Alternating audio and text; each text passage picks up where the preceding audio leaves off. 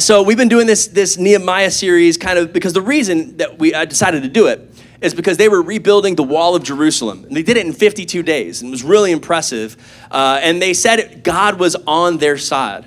All of the enemies around Jerusalem, all of the enemies of the one true God that we serve still today, they were terrified because of the fact that the Jews rebuilt the wall in Jerusalem so quickly. And they said there's no other way they could have done it without God being on their side. So week 1, we talked about Nehemiah 1, how he prayed and fasted. They were in exile in Babylon. There was still a big group of Jews that were still in exile. Some of them had already gone back, rebuilt the temple and things, but the wall was still messed up. And so Nehemiah goes to the king. After praying and fasting, we see Nehemiah 2, he says, hey, I have this plan. I want to go back to Jerusalem and start rebuilding this wall. And my people are just really struggling there. And would you mind if I did that? He says, absolutely. He sends him with a bunch of stuff and a bunch of people, and they go back. Nehemiah formulates a plan. We talked about Nehemiah 3. That's when they actually start getting to work, right? And it says, and next to him, they rebuilt this part. And next to him, they rebuilt this part. And next to him, this family, the goldsmith, and then the perfume maker, and then this guy, this noble, and then this lowly kind of person. Like they all work together. And we talked about what it looks like to be in community and how we need to be built by community. So it's built by prayer, built by faith, and built by community. And then last week we had another message, but listen, this week I want to get into built by generosity. Somebody say generosity. Nehemiah 5, you can go ahead and turn there. We'll get to it in just a minute. But I want to preface this with a little Christmas in August. Are you guys okay with that? Can we have Christmas in August for a second? All right, I don't know about you, but one of the best movies of all time, if not the best movie of all time. What do you think it is? Die Hard. Did somebody say Die Hard? Is Die Hard a Christmas movie? Yeah, you're my people. That's what I'm talking about. Is Die Hard not a Christmas movie? Get out of town, people. Get out of town. All right. Listen, put it on the screen. I want to see him, Mr. George Bailey himself. Go ahead and put that picture up on the screen if you can. That is a great movie. It's a Wonderful Life. Listen, I absolutely love it. It's just a tearjerker. It'll make you laugh. It'll make you cry. It's amazing. And it really illustrates kind of a little bit of what I want to talk about today. You see Mr. Bailey here, but then you have another guy. Actually, let's go ahead and go to the second picture there. You have George Bailey and then Mr. Potter. And what a jerk he was, right? I mean, listen, here's the deal. He wanted to own everything in Bedford Falls. And he actually ends up resenting the Baileys because they're kind of standing in his way of owning everything, right? In this movie, George and his father, they're the complete opposite of being greedy. They're very, very generous people. Their business was founded on generosity, and they make loans to people that really can't honestly afford it, and they're very poor, and sometimes they can't even pay them back. But Potter, on the other hand, he doesn't do anything like that unless it makes him money, all right? This dude is money hungry. If it's not enriching him, he ain't doing it. And so the Baileys, by actually helping these lower income people take out money from Potter's pocket itself. And so people are moving out of their nasty old apartments into homes because of the Baileys. Are really helping them out, and they love the Baileys, right? And everyone doesn't really like Mr. Potter. And so that's why he kind of has it out for him. He's just an unhappy, mean, nasty, really just, he's a type of a Scrooge. Absolutely, that's exactly what he is. And he is motivated by one thing and one thing only, and that is greed. Somebody say greed. Get the nitty gritty, say greed. Yeah, that's what I'm talking about. That's how Mr. Potter operates, okay?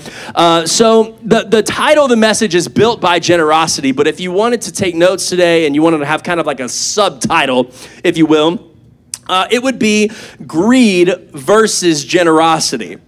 Greed versus generosity. And so we're going to go ahead and start. I have a fairly long passage in Nehemiah 5. It should be on the screen for you, but you can also read along with me. So Nehemiah chapter 5, verse 1, let's go ahead and start. Now there arose a great outcry of the people and of their wives against their Jewish brothers. For there were those who said, with our sons, our daughters, we are many. So let us get grain that we may eat and keep alive. There were also those who said, we're mortgaging our fields, our vineyards, our houses to get grain because of the famine. And then there were those who said, we borrowed money for the king's tax on our fields and our vineyards. Now our flesh is as the flesh of our brothers. Our children are as their children. Yet we're forcing our sons and daughters to be slaves. And some of our daughters have already been enslaved. But it's not in our power to help it, for other men have our fields and our vineyards. Listen, if you're not understanding this, give it a second. I'll explain, all right? I was very angry, Nehemiah. I was very angry when I heard their outcry and these words. I took counsel with myself, and I brought charges against the nobles and the officials. I said to them, you're exacting interest, each from his brother. And I held a great assembly against them and said, we, as far as we are able, have bought back our Jewish brothers who have been sold to the nations, but you even sell your brothers that they may be sold to us. They were silent and could not find a word to say. The young people might say she was too stunned to speak. Anyway, so I said, if you're under 30, you don't get that one. So I said, the thing that you were doing is not good. Ought you not to walk in the fear of our God to prevent the taunts of the nations, our enemies? Moreover, I and my brothers and my servants are lending them money and grain. Let us abandon this exacting of interest. Return to them this very day their fields, their vineyards, their olive orchards, and their houses, and the percentage of money, grain, and wine, and oil that you've been exacting from them. Then they said, we will restore these and require nothing from them. We will do as you say. Basically, they said, yes, sir. Thank you, sir. We will do exactly what you want. And I called the priests and made them swear to do as they had promised. So this is kind of a lengthy passage here, but I wanted to get through it so we can kind of understand what's happening here in Nehemiah 5. What this passage is describing is the economic injustice of the poor that are living in Jerusalem. But what's worse about it, it's not just economic injustice of the poor that were living in Jerusalem, the Jews that were there, but it was being done by the other Jews that were living in Jerusalem. That was what was so upsetting to Nehemiah about all this, is that they were not actually supposed to, by law, be charging interest for any kinds of loans or anything like that. And yet all of the rich nobles and all of the high religious leaders and things like that, they got all kinds of money. They're doing just fine. And so they said, you know what? All these people are poor. There's a little bit of a famine. There wasn't a lot of food going around. And so they were making these people mortgage their homes. And then they were basically taking a lot of interest. They were having to pay them back with a lot of interest, just exorbitant amount. And so that's how they were able to buy food for their families. It was just absolutely awful. It was brother against brother. And so these first 13 verses, we kind of see the definition of greed, right? And then in the second half, you'll see in verses 14 through 19, if you want to get ahead, you can go ahead and start reading it. But in verses 14 through 19, we'll see in just a little bit the definition of generosity, which is what Nehemiah embodies.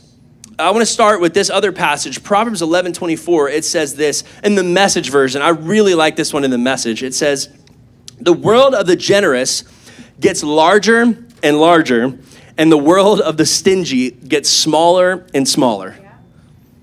If you want your world to get larger and larger, if you want to have great relationships with people around you, if you want to be happier, if you want to be fulfilled in life, you want people to like you and you to like them and you to have great relationships with other people, man, listen, be a generous person, all right? When you're selfish and when you keep things to yourself, your world is going to get smaller and smaller and smaller. Because why? Because you only care about yourself. So what are you going to end up with? Yourself. That's it. That's it. And so I'm going to give you 3 things today that greed says, and then contrast them with 3 things that generosity says. You guys good with that? All right. The first one, if you're taking notes, greed says, how can this relationship benefit me? How can this relationship benefit me? But generosity says, how can this relationship benefit them? I'm sure you have all had relationships where you have felt one way or the other, and definitely on the first question there, how can this relationship benefit me? I saw an article as I was looking all this stuff up, and it was pretty upsetting because there was just so many articles saying that the only reason that people become friends with you is to get something out of you. Have you ever felt that way before? Like you have some friends and literally like you can tell the only reason that they're your friend is because of what they can do for you, right? And the things that they get from you. And I think we've all had a needy friend before who just constantly asks and asks and wants a favor here and wants a favor there and wants a favor here and wants a favor there and needs to, I need $5 here for some food. Like, and then they're like, I'll pay you back. And then they never do. You know what I mean? Like, you've had a friend like that before. But then you have a good friend who, instead of saying, hey, what can I get out of this relationship for me? Hey, I'm in this friendship to say, how can I bless you? How can I help you? How can we mutually grow together? Like that iron sharpens iron kind of community that the Bible talks about. That's what good friendships are like. In John 15, it says, my command is this, love each other as I have loved you. Greater love has no one than this, than to lay one's life down for one's friends. Now that is a good friend, amen? To lay your life down, not necessarily physically, like you're not actually gonna go out and die for your friend. I really hope that never has to happen. You have to make that kind of a choice. But what is that really saying? It's saying that I'm gonna lay my life down. I'm gonna be generous. I'm not gonna be selfish, but I'm gonna give everything I have to those that are around me. I'm gonna have good friendships. And also, I think this applies to husbands and wives too, right? You know what I'm talking about. Come on now. Don't be glaring at each other like, I know you as selfish as can be. Like some of y'all already looking right now. And I get it. Listen, it's very easy to slip into that at some point in your marriage or in a dating relationship. But what does the Bible say? It says, husbands, love your wives as Christ loved the church and gave himself up for her. What are we seeing there? It's another example of the Bible saying that you're supposed to give up yourself for somebody else. Now, that's not human nature, right? Like, do you understand that that's not how we normally operate? I'm not just walking around on a regular basis just thinking to myself, how can I just lay down my life for somebody today? You know, like that's not a normal thought that I have in my head. So that's why we have to train ourselves, because a lot of times our natural way of thinking is actually contrary to the kingdom of God, right? We have to try to get Jesus' thoughts up in our head and get our own thoughts out, because our own thoughts are sinful and evil, and we have to try to replace them with Holy Spirit thoughts, saying, hey, how can I lay down my life for somebody else? How can I give of myself for my wife today? What can I do that's not going to benefit me, but that's going to benefit her? And wives, you're saying the same thing. How can I not think about myself and my own needs necessarily, but I want to think about his needs and pour into him. And listen, when two people are doing that for one another, that is a beautiful thing. Can I tell you? It is a beautiful, beautiful representation of Christ and the church. Listen, Jesus gave everything that he had for you and for me. And now I want to, as a servant of God, I want to give everything I have back, not thinking of myself, but thinking of God, because that's what God did for me. And then maybe the last relationship that you could see is maybe like a boss and an employee, right? And of course, bosses, they're notorious for just thinking about like, what can I get out of this relationship, all right? Like, all I want you to do is fix the bottom line. I don't really care about you. Like, if you had a boss like that before, like they don't care about me. They don't care about my family. They don't care about nothing. All they care about is money. They're the Mr. Potter of the workplace, and I hate them, right? But on the same token, as an employee, you even have to kind of think the same way about the company that you work for. You want to think, hey, I'm not just getting a paycheck, but how can I actually benefit this relationship? How can I give to this company? How can I help others that are around me, my coworkers? That's what it is all about. Here's the deal. In the Bible, it talks about this as well. It says, if you want to become great, what do you have to become? A servant. If you want to become great, you have to become a servant. What does that story come from? The disciples are all arguing with each other. Like, who's going to be the best when we get to heaven? I'm going to be the best. I'm going to sit next to Jesus. No, I'm going to sit next to Jesus. Like, I am the best. And then Jesus comes up and says, no. Listen, if you spend your whole life trying to think about how you're the best and how you're trying to be great and everything like that, listen, you're going to get humbled real quick. But if you spend your entire life giving to others and being a servant for other people, then I promise you, when we get to heaven, you're going to see what your reward is. Amen? And it says in the Bible also, the first shall be last and the last shall be first. The economy of heaven is so backwards from everything that we know here on earth. It's completely contrary to the way that you and I think. And we have to remind ourselves that, listen, the way that God thinks about things is different than the way I think about things. And you have to actually train yourself to not be so greedy and so selfish in your relationships, But start to think the way that Jesus does, which is, hey, I'm going to give myself for my wife or my husband. I'm going to give myself for my friends. Not neglecting yourself, right? Don't hear me wrong. Not neglecting yourself. It's important to take care of yourself. But at the same time, you're saying, hey, listen, I want to make sure that I'm thinking about other people. I want to be thinking about myself more than I am other people. Amen? So the last one that I actually thought of, and I thought of maybe saying this or not, but the last relationship would be even churches and volunteers sometimes. I've seen this time and time again. I've even done it myself a few times in my life. Not really proud of it, to be totally honest. Like, what can I get from you? And I think churches, and a big problem that we're seeing today is that people get used as a means to an end, right? It's really difficult, and I really don't like it. Can we just get real for a second here? Is that fine? Churches will use people to get to where they're going. Like, hey, we need your money so that we can do this.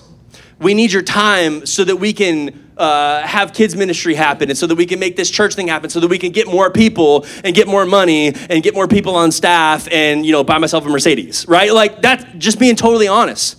People get used as a means to an end. That happens in the workplace, and it is not any different in many, many churches. Listen, volunteering is not a means to an end. It is the end, because volunteering, they're not roles to be filled, but listen, they're people to be developed, right? Like, we want to have a relationship with you here at Radical Church. We want you to know that when you volunteer here, it is discipleship, right?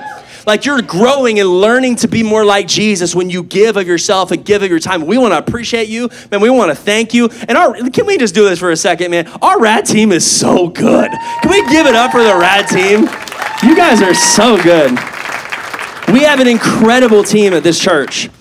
And it's not just getting a task done, but it's joining a team to make a difference with your life. It's working alongside of a community of people that you love and that you know that they love you back too. It's joining a movement to help people meet, know, and follow Jesus. And that's what it's all about. I don't want to ever be the place it's like, hey, what can we get from you so that we can build our platform? I don't like that. I want it to be like, hey, I want you to volunteer because it's what Jesus would have done, number one. And I want you to volunteer and get involved and be a part of this community so that you can grow in your faith. I want you to get closer to Jesus. That's what it's all about. So greed says, how can this relationship benefit me? But generosity says, how can this benefit them? That's the first one. The second one, greed says, what can I get from you? And generosity says, what can I give to you? That's a big difference. What can I get from you?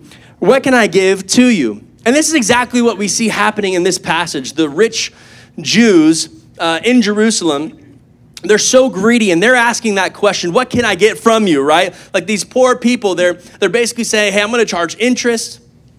I'm going to make sure that we get what's ours, right? I'm going to take mine. I'm going to get this. I'm doing you a favor. So now I'm going to charge you all this extra interest. But no. Nehemiah, and we'll see in verses 14 through 19, is that he actually shows the idea of, hey, what can I give to you? I'm not even thinking about myself, but I just want to give.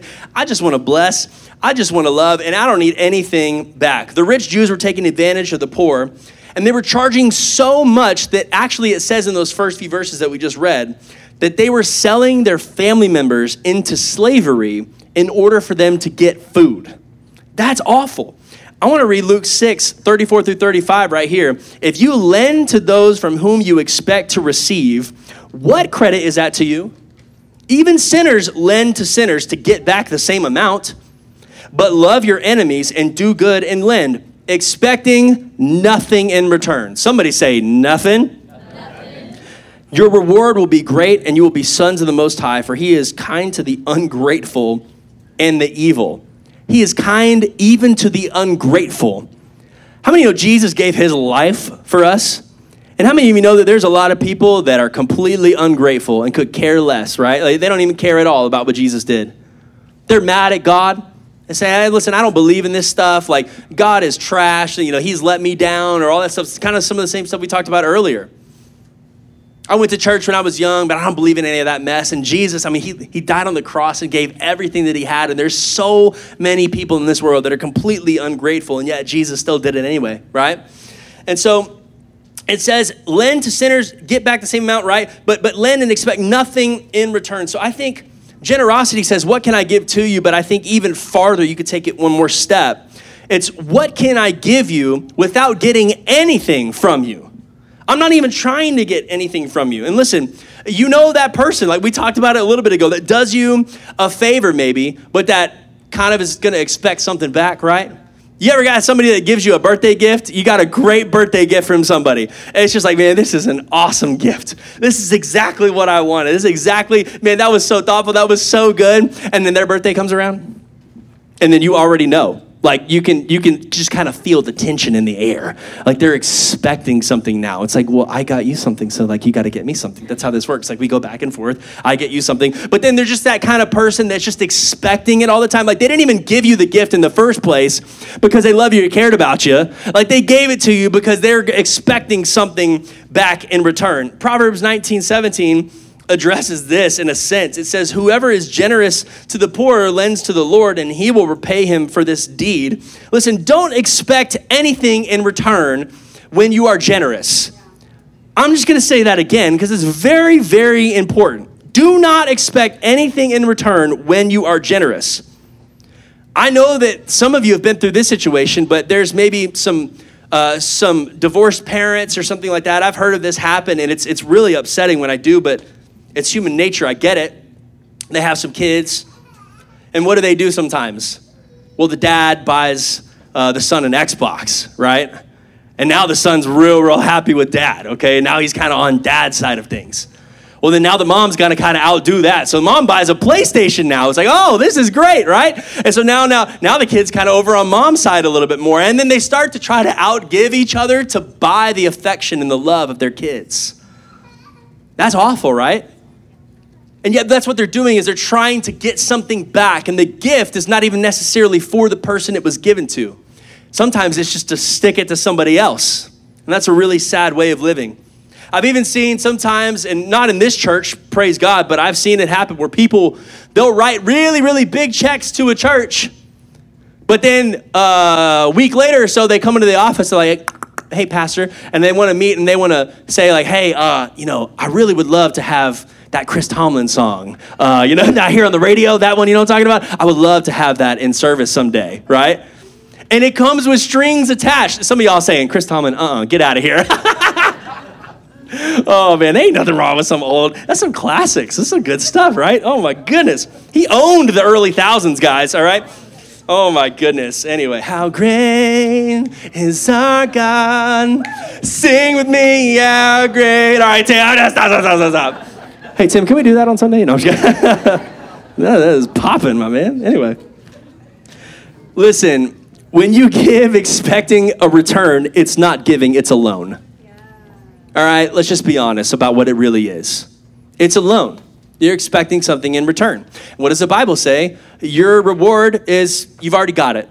You're not going to get any reward when you get to heaven for your generous giving, when you're expecting either monetary or a lot of thanks and praise from the stage, or like you want them to do something or a behavior changed. Listen, if you're giving with strings attached, you get no reward in heaven for that giving. That's not generous. That's a loan. Does that make sense? I don't want to be so like cut and dry about it, but that's what the Bible says. And so, like George Bailey in our fictional, great, amazing movie, Nehemiah gave freely to anybody in need.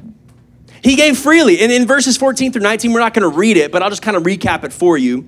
It shows how Nehemiah lives the opposite of a greedy lifestyle and lives a generous lifestyle.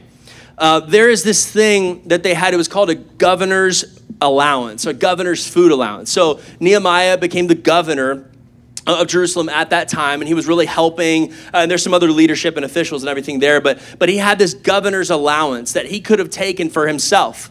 But what do we know? We know that there was a famine happening and that people were poor and there was not a lot of food to go around.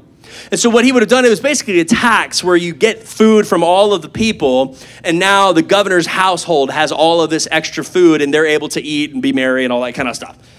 So what does he do? He refuses it. He says, I'm not going to take it. My people are out there hurting right now. I'm not going to take all this extra food. I will pay for my own food at my own expense. Like, I don't need people to give me food. They're hurting. They're struggling. They need this a lot more than I do. But then he even details that there's 150 men that sat at his table. There's 150 people that he's having to feed on a regular basis. And it even goes through and tells you all of the food that he had every single day prepared for all of those people. Let me tell you, it's a lot. You can go read it for yourself, verses 14 through 19.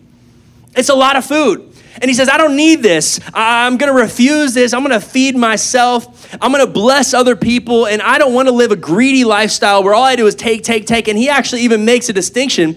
He says, all the governors that were before me, they took this with no problem, but not me. I'm not going to do it. And then at the very, very end of the chapter, what does he say? He says this one line. He says, Lord, remember me for the good that I've done. And he just asked that one simple phrase, like, God, would you just remember me for all this? He doesn't need any praise. He doesn't need any adoration from anybody. Who is Nehemiah looking for affirmation and praise from? God and God alone. He doesn't need anybody else to give him praise. And so what's the application? Listen, today, I just want to ask you, how do you flip your mindset? Because it's not a natural thing to be generous, right? We want to keep for ourselves. Especially we talk about inflation and we got things are real expensive now and it's getting difficult and things are getting tighter. People are getting laid off and I get that. And the natural thing to do is to do what? To close off and hold on to everything that you have. To keep instead of to give. But listen, when you give and when you are generous, not just to this church, right? I'm saying in general, in your everyday life, if there's somebody that has a need, man, meet that need.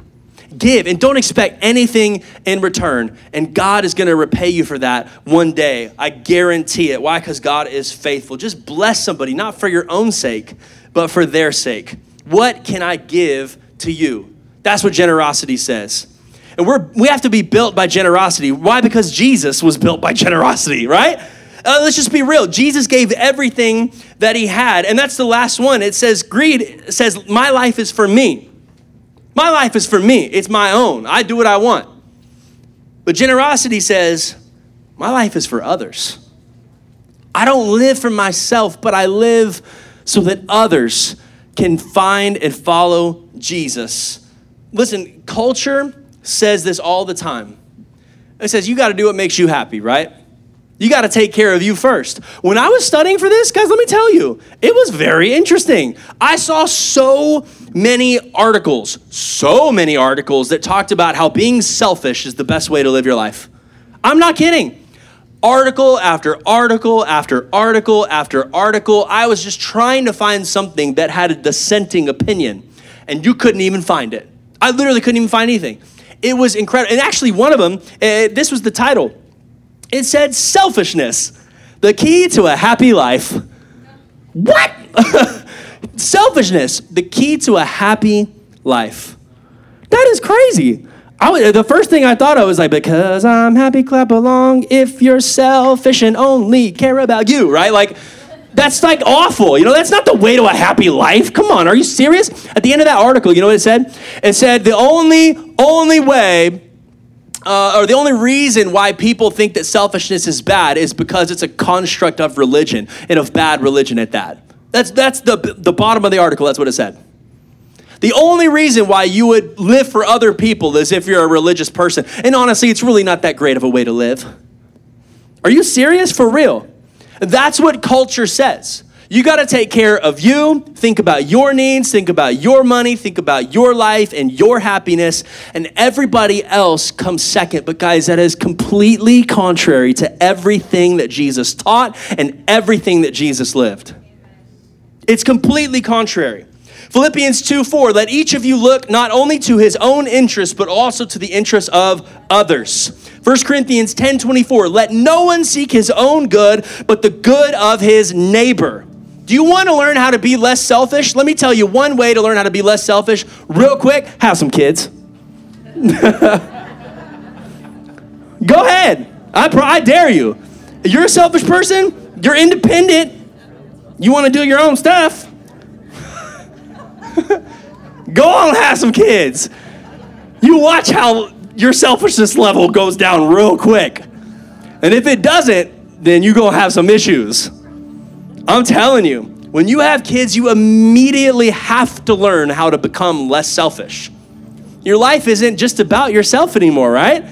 Parents, amen? Come on, like, it's not about me anymore. It's not even just about us anymore. Now it's about them. And of course, you got to take care of this, and you got to take care of this. But ultimately, it's like my life is about these little ones now, and I wouldn't trade it for the world. I mean, you can't spend money like you used to. You can't just go out every single night and do whatever you want. We had a birthday party yesterday for Pastor Tim. And it was a lot of fun, and we went out and spent some money and went bowling and had a lot of fun. And I was just honest. I was like, man, I don't remember the last time I did this. Like, this is really great. And the reason is because I ain't got no money because I got kids. Like, that's why I ain't going bowling all the time. Goodness gracious. You can't go to events anymore. Like Lindsay, she had to stay home because one of our kiddos wasn't feeling well. It's like, before kids, she would have been right there with me, and you can't use the restroom by yourself anymore. Like, you're just chilling there, and then, Daddy, you want to play with me? Like, give me a second. All right. I'll be out there in a minute. Okay. It's like, can I just get some privacy? But no, you can't. That's right, yeah. But parenthood reveals how living for somebody else is so special. I wouldn't trade it for the world. I love my kids. Culture says look out for you, but the Bible says look out for others, okay? But let's see what Jesus himself says. Mark 10:45. Even the Son of Man did not come to be served, but to serve and give his life as a ransom for many. There it is again, to give your life for others. Jesus never lived for himself. He was always for others. He was always living for other people. He was always doing for other people. One of my favorite passages in the Bible is when Jesus goes and talks to the woman at the well. Yeah. That amazing story when he is reaching out to her. What it says about Jesus at that time? That was the day that Jesus was tired. It says he was real tired. And he sat down. The man just wanted some water. All right? And yet there was a woman there who needed him more than he needed that water. You know why? Because he basically ends up saying, the disciples come up to him after that talk with the woman at the well where he encourages her and all that stuff. And they say, Rabbi, you need to eat some food. And he says, man, I have food that you don't even know anything about. My food is to do the will of the Father. He's actually sustaining himself by pouring himself out for others. That is Holy Spirit living. That's how you live like Jesus. Would you stand with me today?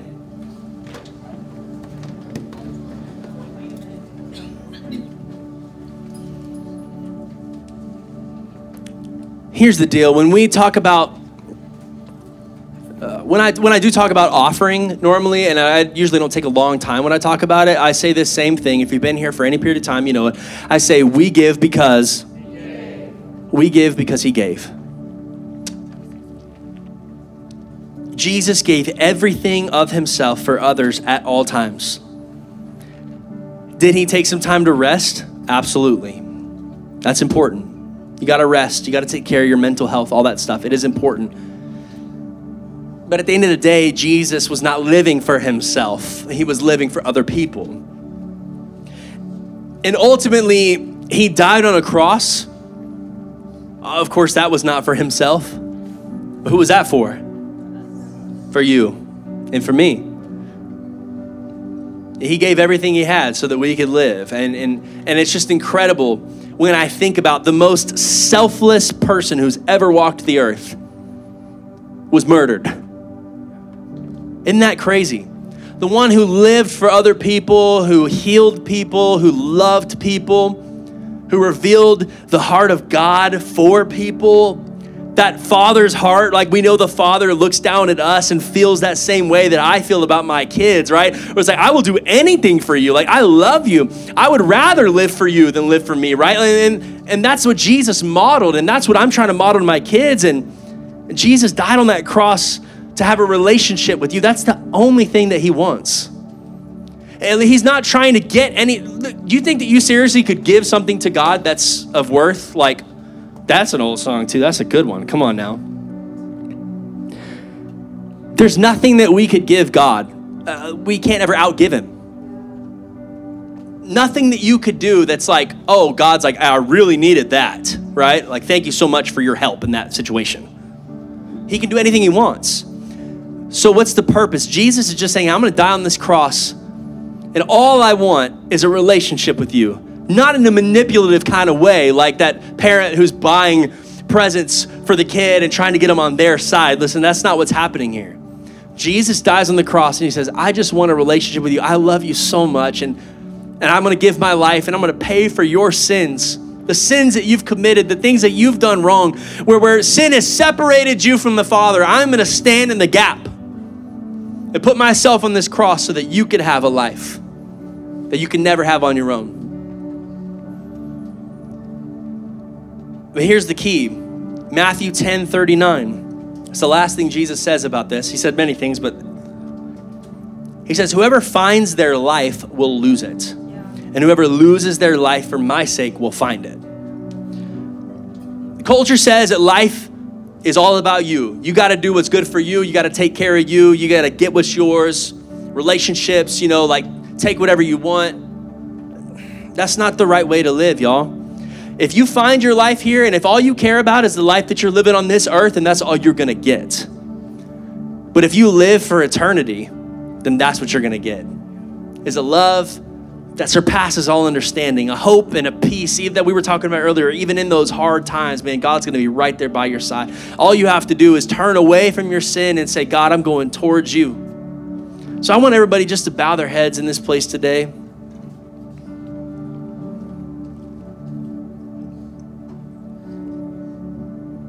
I'd love for you to consider this Jesus that died on a cross for you and for me, for your sins, for all the mistakes you've ever made, all the mistakes that you will inevitably make. We all mess up, right? We all have these things that we're not perfect, okay? Like, we get that. We've all sinned, we've all fallen short. I understand that fact. But listen, if you will turn to God and you will turn away from your sin, what does repent mean? You see that all throughout the Bible. Repent, repent, repent. Turn away from your sin. It means to turn around and walk a different direction, to do a 180, just move in the opposite direction, away from the world and towards God. And some of y'all in this place today, and you know that you need to get right with God. You just know it. And man, I haven't been living my life for God. I've been living for me. So I have been living for myself and trying to get what's mine and thinking just what's right in front of me instead of thinking about eternity, instead of thinking about this God who loves me so much and cares for me. I've been in sin. I've been struggling with these things over and over and over again. And today, listen, I want you to be free from that stuff in the name of Jesus. He can break every chain. He can restore that marriage. He can get rid of that addiction that's in your life. Come on, if you need to turn to Jesus today, I want you to make that decision. Maybe for the first time, you've never believed in God before. Listen, you're not going to have all the answers today. That's okay. We'll help you walk through it, all right? Maybe some of y'all are coming back to God. You say, I just need to get right with him today. And if that's you, with every head bowed, every eye closed, would you just raise your hand? I want to see you and look up at me. I see you right here. I see you right here. I see you, my man. I see you here. I see you here at the front. Come on, is there anybody else? That's about 5 people so far. Is there anybody else? Raise your hand. I see you in the back over here. You want to get right with God today? Come on, we're turning away and we're going towards Jesus. Is there anybody else? Is there anybody else today? Come on, amen, amen. You can put your hands down. I see you in the back over here too. Come on. That's 8 people that are saying yes to Jesus today. Come on, will you just put your hands together for a minute? Thank you, Jesus. Last week we had 10. Oh my goodness. What in the world? God, you're so good. You're so good. You're so good. Thank you, Jesus. Thank you that you're good even when we're not. Thank you that you're good even when I mess up. You never do. You never fail. That you lived your life, Jesus, completely for me, completely for others, for all these people that are here today. And sometimes we are so ungrateful. But your word says that you love even the ungrateful. When I take you for granted, God, you still love me. That's a hard pill to swallow. God, help us to not take you for granted. Help us to have this thriving and beautiful relationship with you. And Lord, that we would turn away from our sin and that we would follow you. So I want to ask every single person in this place today to pray along with me, especially those of you that are making that decision. to follow God today, would you just repeat after me? Say, Jesus, thank you for living your life for me. I make you number one. I make you my King, my Lord, and my Savior. God, I trust you. I'm not going to have all the answers, but even in the valley, I know you'll be with me. And I turn from my sin. God, forgive me. And thank you for making me new. In Jesus' name. Come on, everybody say amen in the house of God. 8 people saying yes to Jesus. Come on. That's good stuff, guys. That is good stuff. Hey, I just have a couple things that I want to do before we leave today. You notice we didn't talk about any kind of offering today or anything like that. And I wanted to wait till the end because the idea of generosity is that it's not just financial, but it's the way that you live your life, right? But I do want to tell you a few things today that we're doing. Last December, you guys gave $24,000 to our very first miracle offering. Y'all remember that? So incredible. If you weren't there, we had 15 different partners that we wanted to give to. We raised $24,000 in just 3 weeks, I think it was. It was incredible. People were just doing all kinds of, I could tell the whole story, but it was amazing. And over this year, we've been dispersing some of those funds. And so I wanted to let you know 2 more of our miracle offering partners that we're going to give to today. And listen, it's not me that's doing this. It's you that's doing this. So you can give yourselves a hand here in just a minute. But we have some pastors and missionaries, I would even call them, that are in Mexico, okay? And their names are Bo and Carrie Wallace. Some of you guys remember them, and they were just amazing. Their boys were here. They went to our first ever youth camp that we had. And they are just doing amazing things for God. And so today, actually tomorrow morning, I want to let you know we're sending $1,000 to Bo and Carrie to support the work of their church down there and what they're doing. Come on. That's amazing. And Hayes Hope to Go is another nonprofit that is here in Kyle, Texas. And I wanted to let you know that we're also sending them $1,000 to help feed and clothe kids right here in Hayes County that need it the most. Come on. In the By Faith Building campaign, we are almost done. We're at $90,000. We have $10,000 left. And what I wanted to do is I just wanted to take a moment, honestly, just say thank you to each and every one of you that have been generous financially, because without you, we wouldn't be able to do stuff like this. We wouldn't be able to support. I met with the missionary 3 days ago, and it's our missionary in Guatemala. I met with Christina Trevino, who leads Buta's Bright Side, which is a day hab for adults with developmental disabilities. And I'm just telling you, it's incredible, like what we're able to do because of your generosity, not just because of your finances, but because of your time, the rad team that serves and that gives. I just want to say thank you to everybody that calls this church home and that invests into this place, because man, it's not just about building this church, but it's about building the church. Amen. That's what it's about. And so even today, actually after service, I want to tell you guys, maybe you knew about it, maybe you didn't, but are you a college student in this place? Did I see some of y'all? Raise your hand. Let me hear you. If you're a college student, okay, we're buying you In-N-Out today is what I'm hearing. So I guess you guys are all going to go take over In-N-Out. And we just want to bless you. We want to say, hey, congrats on starting another year in school. We really believe in you guys. And listen, I know it seems stupid, it seems simple, but like, we just want to be generous because we love you guys. And like, that's what it's about, all right? Like, we just want to bless you and we want to love you and say thank you for being a part of the Rad fam. Even if you never come back, we just want to say, hey, congrats. Let's have a great year in school. So, man, thank you so much. Let's pray one more time before we close out today. Father God, I just pray that you would bless every person here, every person that is making a choice consciously to be generous in their lives, not just through a church, but if there's somebody that comes up to them that just needs, hey, will you help me move or something? Like, you know what I mean? Like you just need to move a couch, or, hey, can I borrow a tool or something like that from your garage? Or, hey, we're having a hard time right now. And they didn't maybe even ask for anything, but you just felt the Holy Spirit within you say, you know what? I want you to pay that bill that they're having a hard time paying. I want you to just write a check to them for this amount. I want you to invest in somebody and bless somebody and give of your time and give of your finances, Lord. And we're not going to expect anything in return, God, because, Lord, we want the reward that we can get from you much more than the praise and the rewards that we can get here on earth. God, we want to live like Jesus, who gave everything that he had for us. So thank you, God. I pray blessings over every single person here. God, would you bless them financially so that they can be even more generous, God? I ask for that right now, for new jobs in the name of Jesus, for new finances in the name of Jesus. It would just come in random forms, like random insurance checks that come out of nowhere. Lord, I don't know how you do the things that you do, but God, I've seen it happen before, and I know that you can do it again. So God, I pray blessing over them so that they can be generous in their everyday lives, over their family, over their relationships. God, would you be in the midst of it and help us to not be greedy, but to be built by generosity today. It's your name we pray. Everybody said, amen. Hey, God bless you guys. Thanks for coming today.